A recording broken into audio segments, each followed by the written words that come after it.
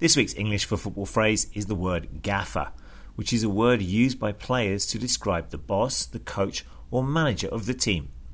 The word originally was used to refer to a foreman or boss on a construction site, but has been popular in the football world since the 1970s. In a recent article in the British press, England and Spurs striker Jermaine Defoe reckoned that his gaffer was the best in the country. The gaffer.